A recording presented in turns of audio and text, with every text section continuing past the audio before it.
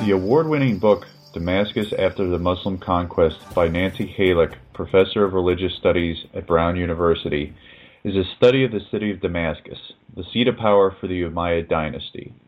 More specifically, this book explores the interaction between the recently arrived Muslim Arab rulers and the Byzantine Christian peoples who made up the majority of the population in Syria.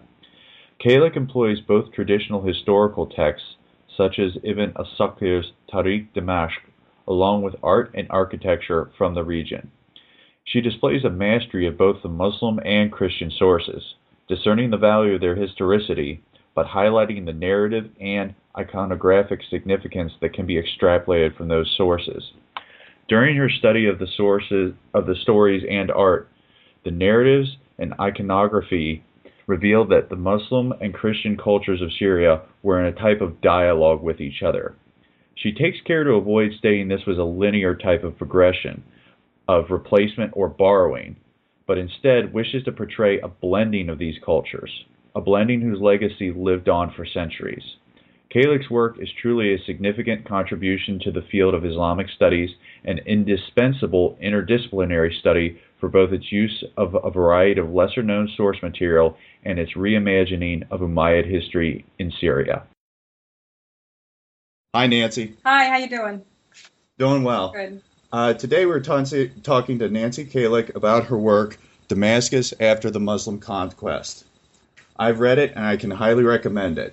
I especially like the part where she not only discusses traditional Muslim histories, but also uses art and architecture as she discusses her thesis.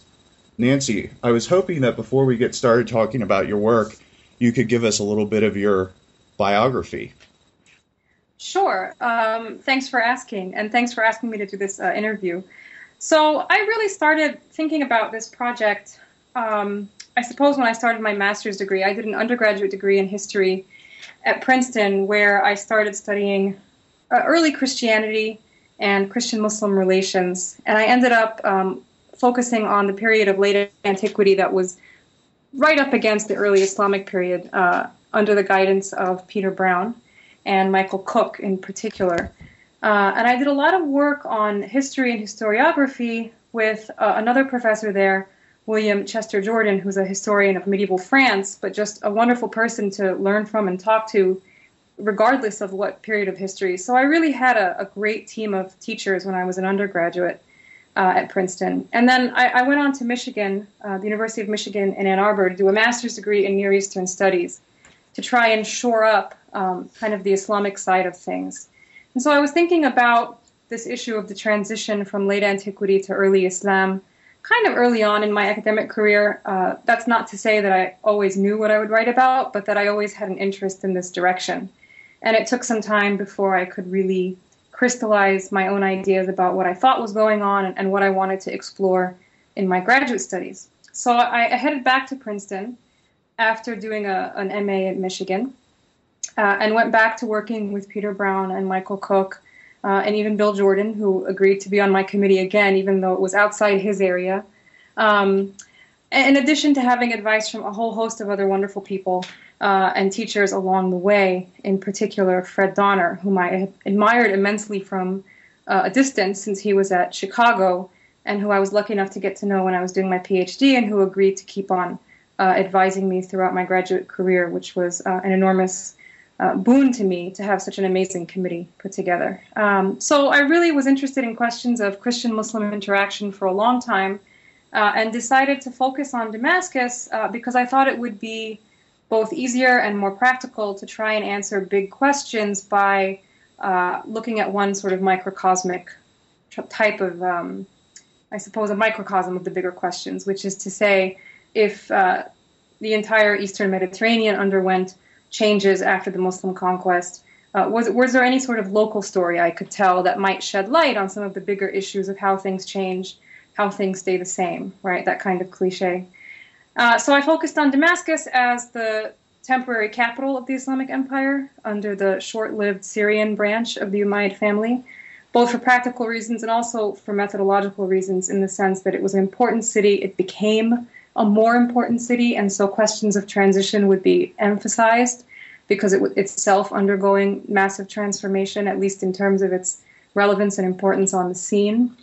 And because there was a good historiographical source that I could mine, even though it was a lot later, which is to say the history of the city of Damascus by Ibn Asakir, the 12th century in the Gregorian calendar, 6th century in the Islamic calendar scholar, who compiled a massive biographical dictionary, which serves as a really great historical source for Damascus. So I had kind of everything on my side in terms of the people who could advise me in these areas, as well as the source that I knew I was going to focus on the most, and basically the kind of structure for asking these types of questions about transitions. So really my biography almost led to this kind of a dissertation, which led to this kind of a book, in the sense that these were people who were interested in questions of intersection, of cultural encounter, of historiography.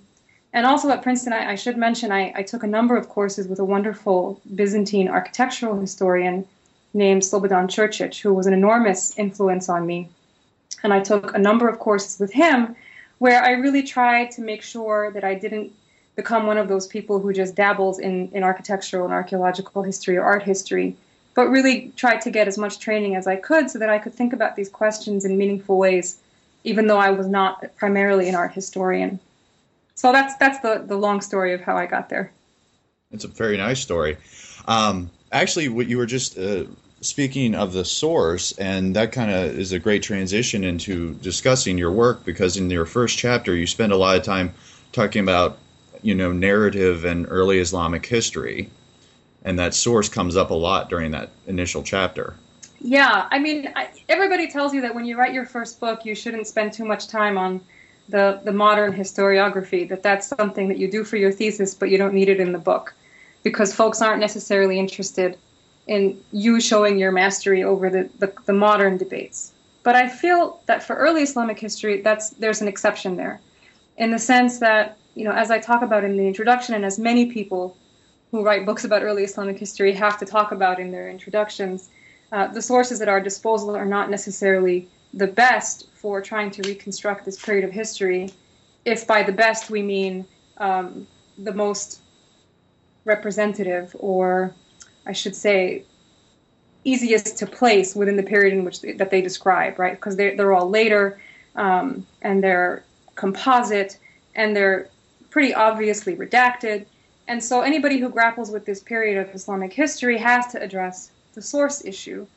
And that has been one of the biggest historiographical sort of conundra in our field. And it's not as polarized as it used to be. It's not even as inflammatory as it used to be, in terms of those who think the sources are worthless and those who think the sources are worthwhile. I think that both extremes, or both kind of oversimplifications of the debate, have kind of receded, and that now the issues are a lot more interesting, because the question is, well, how do we interpret, with what tools? And there's all kinds of different answers. Some people use material culture even more than I do, a lot more than I do. Others, especially now in the digital humanities, are introducing all kinds of innovative ways for analyzing the sources that we do have, and interpreting the material that's in them. So I chose to use narrative as a kind of a methodological device, because I thought it mapped on to our sources in interesting ways, namely in the storytelling aspect of narrative, the constructed nature of narratives, that in spite of that constructedness, still insist on telling a compelling story. So it's one thing to tell a story that adds up and makes sense. It's another to tell a story that adds up and makes sense and inspires people, or educates people, or persuades people. And I think that, as I say in the introduction, and as others have also said, one of the canniest things about this corpus that we've got is how much of it is didactic. And so I started to ask questions about, what makes something really persuasive, and how much fiction can you get away with before you kind of jump the shark, so to speak, which is to say, how do you write a compelling narrative that can inspire and edify and teach, and maybe even incorporate some fictional elements, or simply repeat formulaic tropes, but that still sounds real enough that it will go ahead and inspire and educate and teach, and won't sound fake, and won't be easily dismissed, and will be persuasive. So how do you walk that line between representation and reality? And I thought that narrative was a good way to think about those kinds of questions. And it was a neat device for me to use because I could then talk about the stories that images told and the stories that monuments commemorated, as well as the stories that were in words, in texts. And so narrative becomes both a literal and a figurative way of understanding the sources at our disposal, especially when we move on to non-textual sources. Okay. And so then as we start to transition into your succeeding chapters, you begin by telling stories about historical texts in early Islamic Syria. Yeah, and there were a couple of different questions I wanted to address there. One was a question that has occurred again a lot in the modern debates about historical writing in the early Islamic period, especially in Syria. So one big question was, how did Syrians think about and write history, and what happened to their work? The other question was, who's doing the writing, and how does their position in society affect the kinds of things they choose to highlight in their writing and preserve? Another question was, how does this fit into the bigger story of historical writing in the early Islamic period? So I chose to look at what I considered kind of in between or marginal people and in between or marginal sources. Maybe that sort of echoes a little bit the idea of transition and change, people on the margins, people on the fringes, people becoming one thing after having been another. And so I wanted to look at it over time. And because the question of the transition was between Christianity and Islam, very broadly and kind of generally speaking, I wanted to look at issues of Christian-Muslim interaction and encounter, and if that impacted the way these texts were compiled and the information that was in them and how they were shaped. So I chose to look at descendants of a tribe called Ghassan, and to see how their contribution to historical writing in the early Islamic period may have looked, to see how it fit into this general picture of transition and continuity, and then to look at other kind of marginal sources. And when I say marginal, I mean not kind of bald-faced historical chronological sources, but interesting anecdotes, conquest narratives, again, the stories that were meant to persuade and edify rather than just describe and catalog. Things that aren't the first thing one thinks about when they think about histories.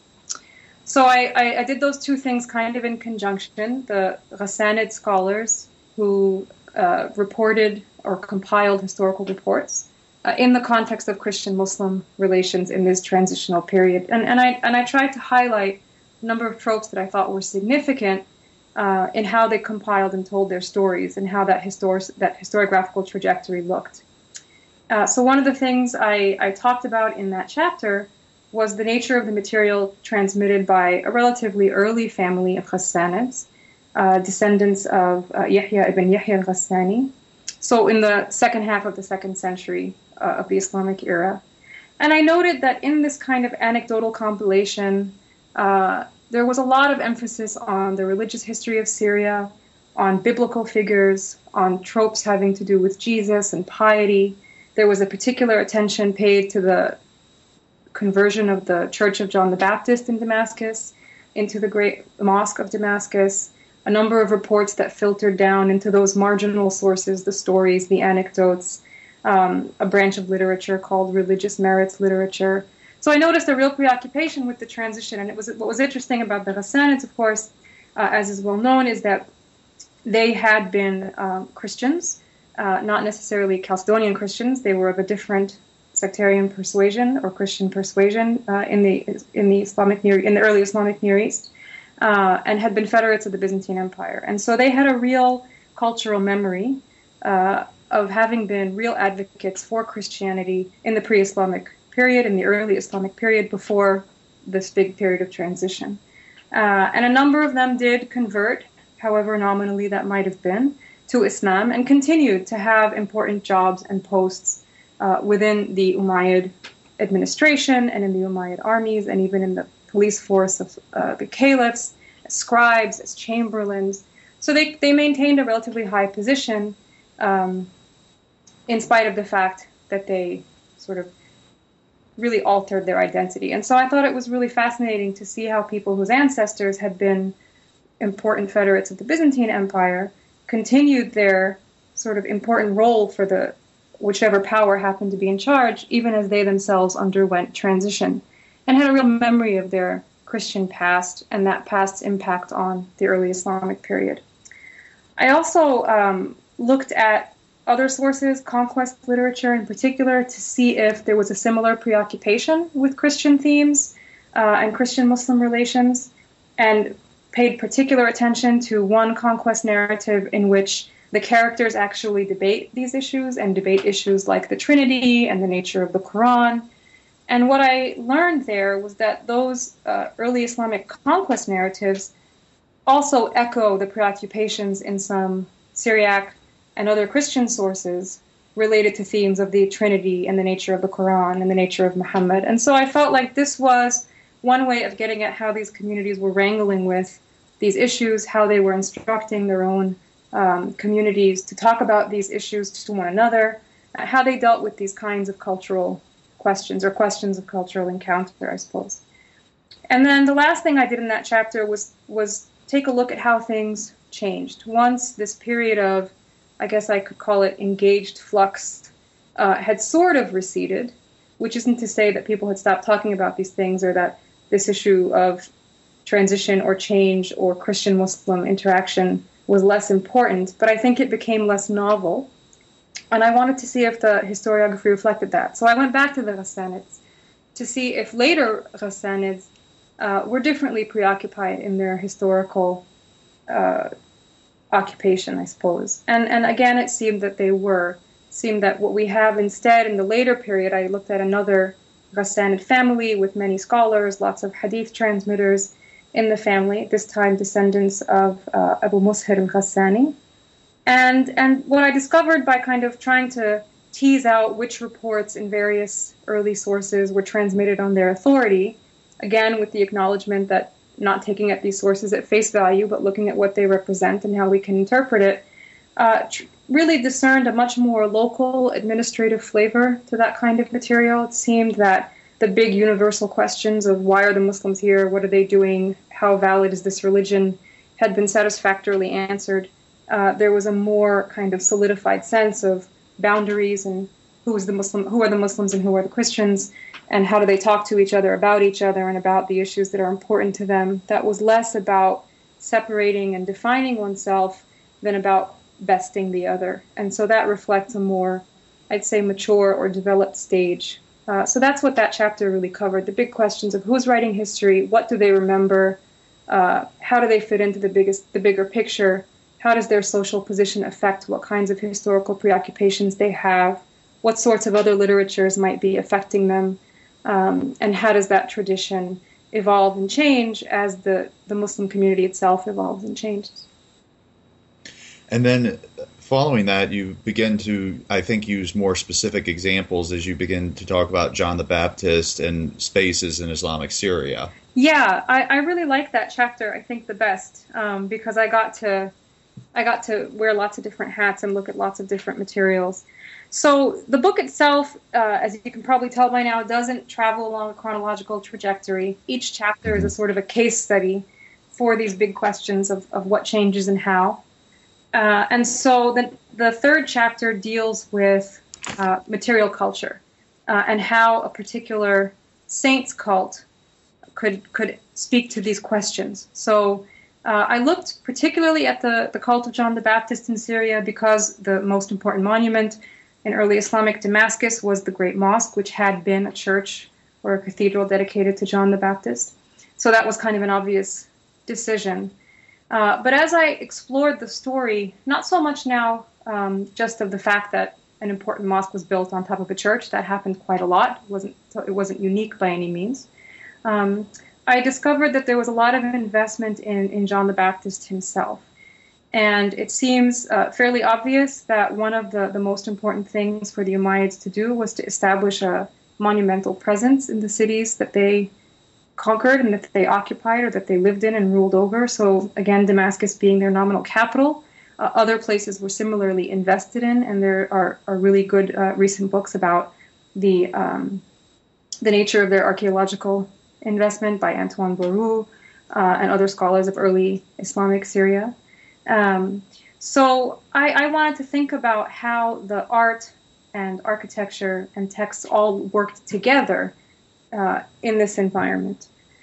So I looked at the cult of John the Baptist and how it was venerated in the first place in Christian terms, and I looked at the iconography of the baptism to see what kinds of dogmatic implication it had and how that might have been received by the early Muslim community, because I thought it was particularly important to look at how that cult, which was very connected, I think, to the cult of Jesus and the cult of the cross, because of the iconography of the baptism always containing the image of the cross and kind of being this image of both imperial and religious triumph, representing the physical manifestation of God on earth in the moment of baptism, which was a particularly potent message, not just for Christians, but for Muslims in a period in which they're arguing about the Trinity and the validity of this whole scheme.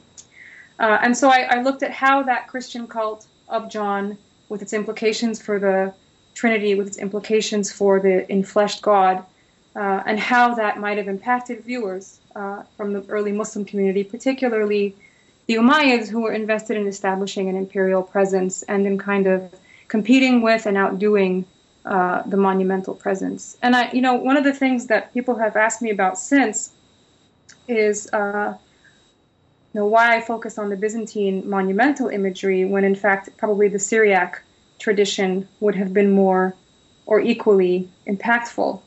And I think, for my purposes anyway, I was really concerned with the competition on an imperial monumental level. And so what they were really seeing was this Byzantine representation. And in taking over a place where John the Baptist had been venerated, where his relics allegedly had been interred, they were really dealing with kind of a high-level representation issue or image problem. And so what I argue in this chapter is that once the church was converted into a mosque, there was also a narrative of discovering the relics of the Baptists during this construction project, reinterring them. And I argued that the Islamic narratives that we have from, say, Ibn Asakir, but also from earlier sources, seem to mirror or reiterate a number of details from both the Byzantine iconography and the Byzantine hagiography that describes the Christian discovery of the relics of John the Baptist. And this comes out most clearly when we read Ibn Asakir alongside looking at the Byzantine images. And so we've got a number of elements like an important imperial figure being present when the relics of John are discovered, like workmen going into a subterranean space. Even the tools that are mentioned are the same, with pickaxes and finding the head in a basket or a box.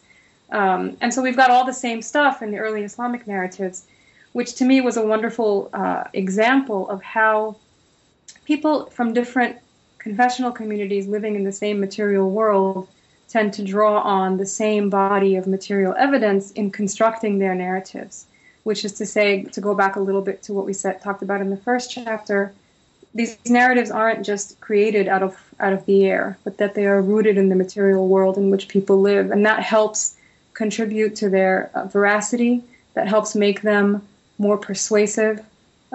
If they are built out of the environment in which people live, it makes sense to their aesthetic sensibility, to their sense of what is a good story.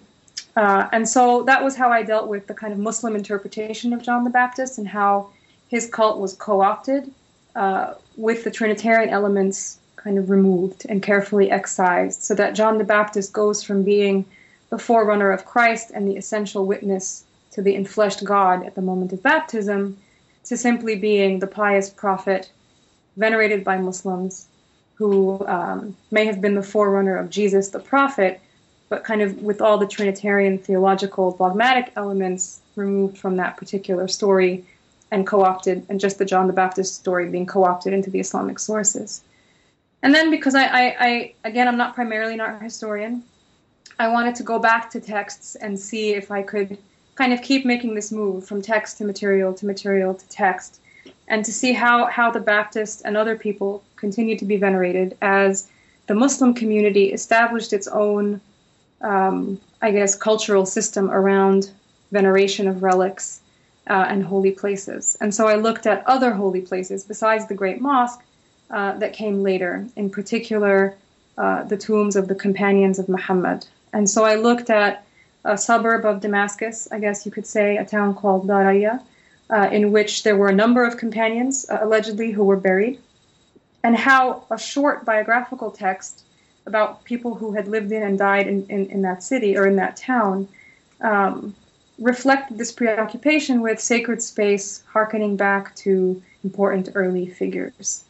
So the John the Baptist thing really served as the basis for early Islamic cultic practice in the region.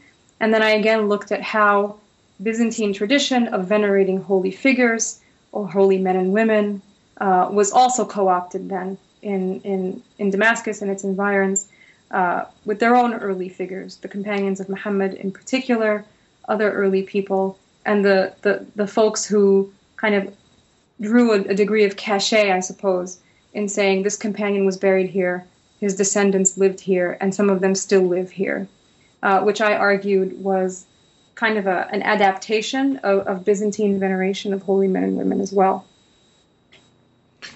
Interesting. I was going to ask if there was any sort of, if you explored at all, the potential for, John the Baptist having been mentioned in the Quran to the sort of, as you are describing, the kind of parallels to, if that had any impact, his already, position in the Muslim scripture. Yeah, I looked at the verses in which he is mentioned, and I also looked at some of the, I guess, the hagiographic literature, one could say. There's a genre of literature called the Stories of the Prophets, of which John the Baptist is one, and he assumes a rather large role as the kind of one of the forefathers of the biblical prophetic tradition. And so in part of this chapter, I looked at John the Baptist in what I call the medieval Islamic imagination, right? What we call the medieval Islamic imagination. And so I looked at a number of texts to see the relationship with Jesus as imagined by later medieval Muslim authors. And again, it kind of reinforced that story of John as the holy figure, as the connection to biblical prophecy, as the forerunner of Jesus and the friend of Jesus. And there were a number of biblical tropes that were adapted into this. Some of the sources for the stories of the prophets were Jewish sources and Christian sources. So I tried to look at not just the physical incorporation of the Baptist into the church, but also the literary and imaginative incorporation of the Baptist into an Islamic narrative about the history of prophecy, and how that legacy of prophecy was one that was a Muslim tradition, not just a Christian tradition. And then as moving forward in your final chapter, you discuss Damascus and the medieval imagination of iconic texts. Yeah, and I think maybe that whole metaphor of text and icon and text, and then iconic text, I feel now that it may have been a little strained. Back then it felt like a really beautiful symmetry. But what I like about this chapter is that I got to, again, deal with a lot of different types of material. And one of the most, I think, beautiful and intriguing literary genre in medieval Islamic historiography is the genre of fada'il, or merits or excellences. And there are fada'il of all kinds of things, of cities, of the Quran, of the companions of Muhammad, of the family of the Prophet, of the times of day. It's a wonderful tradition that is really imaginative. And so it incorporates a lot of different kinds of stories and a lot of different kinds of narratives. And so I wanted to look at what I thought were iconic texts in the sense that they painted a picture.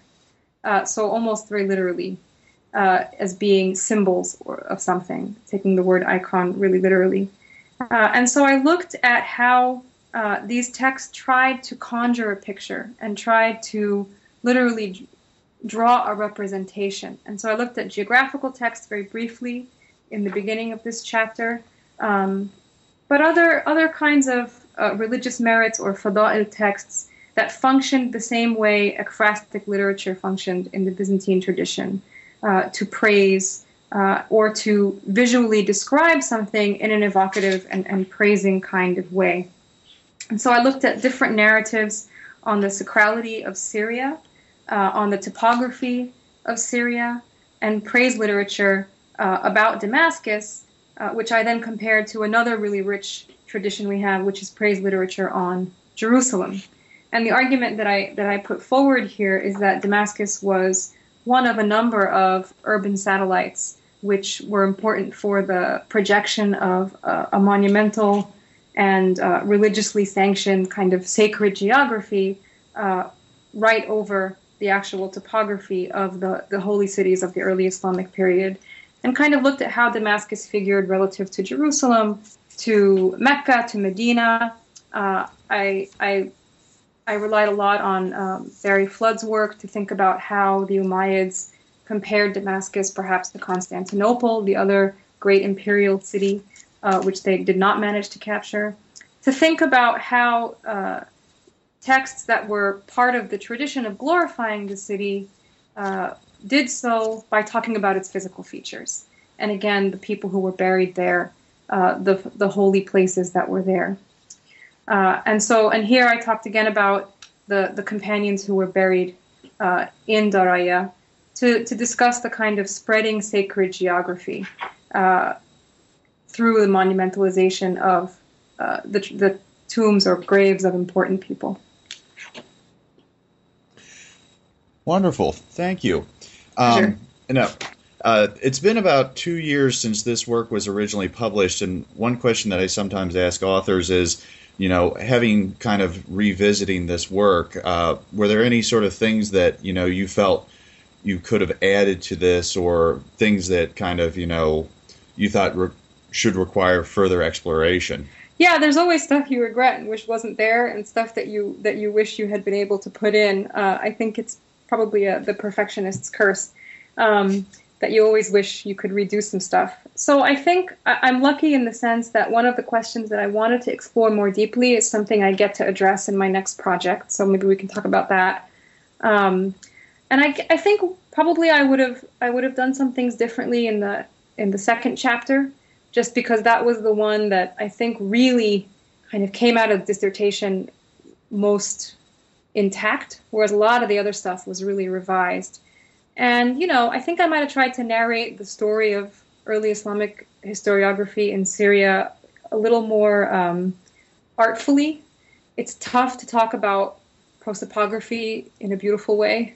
It's really hard to talk about genealogies in an exciting manner. So I might have tried to kind of simplify that text a little bit, make it a little more interesting to read, because I really did want this book to be readable, which is why it's not overly long. And I wanted it to be a kind of a self-contained unit in the sense that, somebody with maybe some background in Islamic history, but not too much, could pick it up and read it and understand it and read it all the way through. So maybe just kind of domesticating those sources a little more would have been nice for me. And I think also the chapter on John the Baptist and the icons and all of that stuff, I think I threw a lot into that chapter, and it's a complicated argument. So again, maybe just simplifying some of the technicalities would be kind of my pipe dream if I can go back in time. But it had to be what it had to be, and I'm pretty pleased with how it came out. But again, you always want people to read your book, and you don't want it to be too technical. So that's what I would change if I could. And then the other thing about what I could expand on. So the next project, is it all right to talk about the next project? Oh, of course, yeah. Please. So the next project has to do with the companions, both as a historical category of people. These are the people who were around Muhammad, his friends, his generation, the folks who were the witnesses to his life. They're known as the Sahaba, the companions with a capital C. So the next book is on how they are imagined as both a historical category of people, of actual folks, but also how they figure into knowledge production and how knowledge is sanctioned and certified in Islamic intellectual history, which is to say, since they are the witnesses to both the revelation of the Quran and the life of Muhammad, and are the conduit for the tradition about Muhammad, the Hadith, and are the primary interlocutors, basically, for all later communities and the first community. How does that work? How do people certify them, talk about them, venerate them?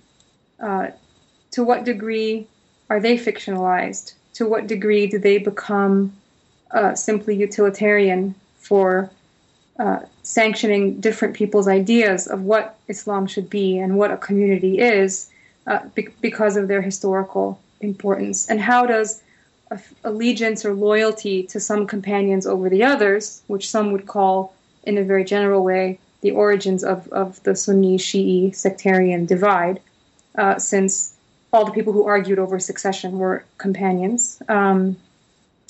So how does that really work, and how is that reflected in the development of different historiographical genre, like biographical dictionaries, like the religious merits of the companions, or the religious merits of the family of Muhammad, the descendants of Ali? And how does that map onto or affect or help generate sectarian articulations of different notions of community, which is to say different notions of orthodoxy in the medieval Islamic world? So I've moved a little bit away from the question of Christian-Muslim relations, since I'm working on a later medieval Islamic set of sources.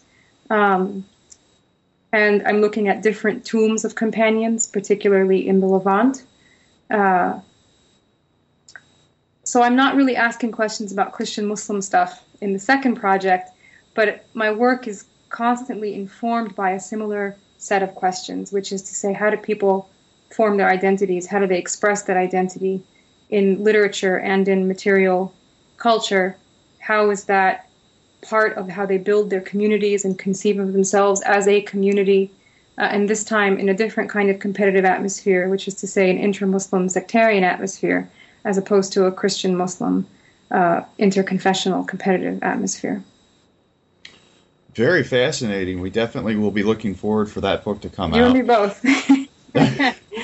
Well, Nancy, thank you very much for giving us so much of your time today. And, definitely everybody should go out and pick up this work because it is fantastic. And I was going to address it before that, I found the text, very manageable. And even as a student of Islam, the introduction was highly, highly informative. I'm happy to hear that. Thank you so much.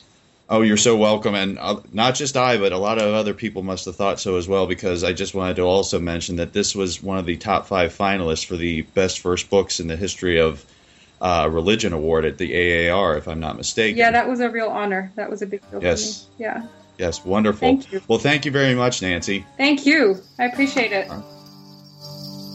Thank you for joining us as we explored Damascus After the Muslim Conquest, the book written by Professor Nancy Halick.